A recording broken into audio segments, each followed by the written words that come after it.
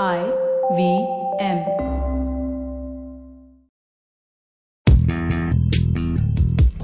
Welcome to Paisa Vaisa with Anupam Gupta. This show is a way to help you navigate through the world of money, where to save, how to earn, what to invest in.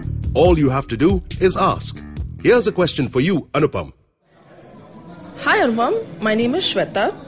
My question is, I keep hearing about term insurance and ULIP. So can you please explain these in detail? Okay, these both are different types of insurance for your life. Term insurance is what we call pure risk. You decide on a sum assured or a death benefit that if you die, then your family, your near and dear ones will get a certain amount. And you pay premiums for that for the term of the insurance. So the term of the insurance can be 10 years, 20 years, 25 years. And if you die within this period, your loved one, your family, or whoever it is that you nominate will get the sum assured or the death benefit. If you don't die, they will get nothing. So the premiums are meant only for that. Let's say that you're a 25-year-old and you take a term insurance policy of say 10 lakhs for a period of say 30 years. So when 30 years are over and if you've not died, then you will not get your premiums back. They've all gone to maintain that risk cover. But if you die, then during that period, your family, your loved ones, or whoever it is that you nominate will get that sum assured. So that's what term insurance is. There is no investment in that. It's a plain and simple contract with an insurance company to keep the risk cover intact. And that's one of the reasons why it's also the cheapest insurance that you can get. So that's term insurance. You can call it pure risk or whatever it is. But the easiest way to remember it is to call it term insurance. Now, a unit-linked insurance plan is different from term insurance. You see the word unit-linked. So you're buying units. Like you buy a mutual fund, you're buying units in that.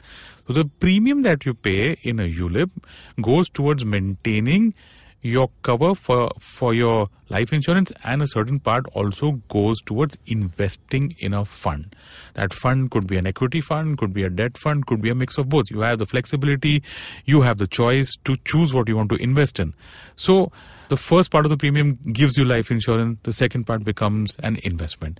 And depending on the terms and conditions of your ULIP, in this case, if you die, then your family gets higher of the fund value or the sum assured. So let's say that you took, your sum assured is 50 lakhs, but at the time of your death, the fund value or the value of your investments that you've done for the period is 60 lakhs. Your family will get 60 lakhs. And the premium in this case that you pay for the ULIP is obviously a bit higher than what it is under term insurance.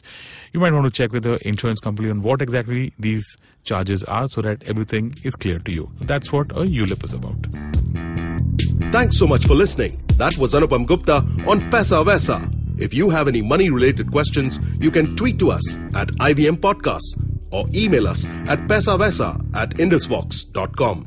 No material on the show should be considered as financial advice. The material on the show is for informational purposes only. Please consult a financial advisor before taking any investment decision.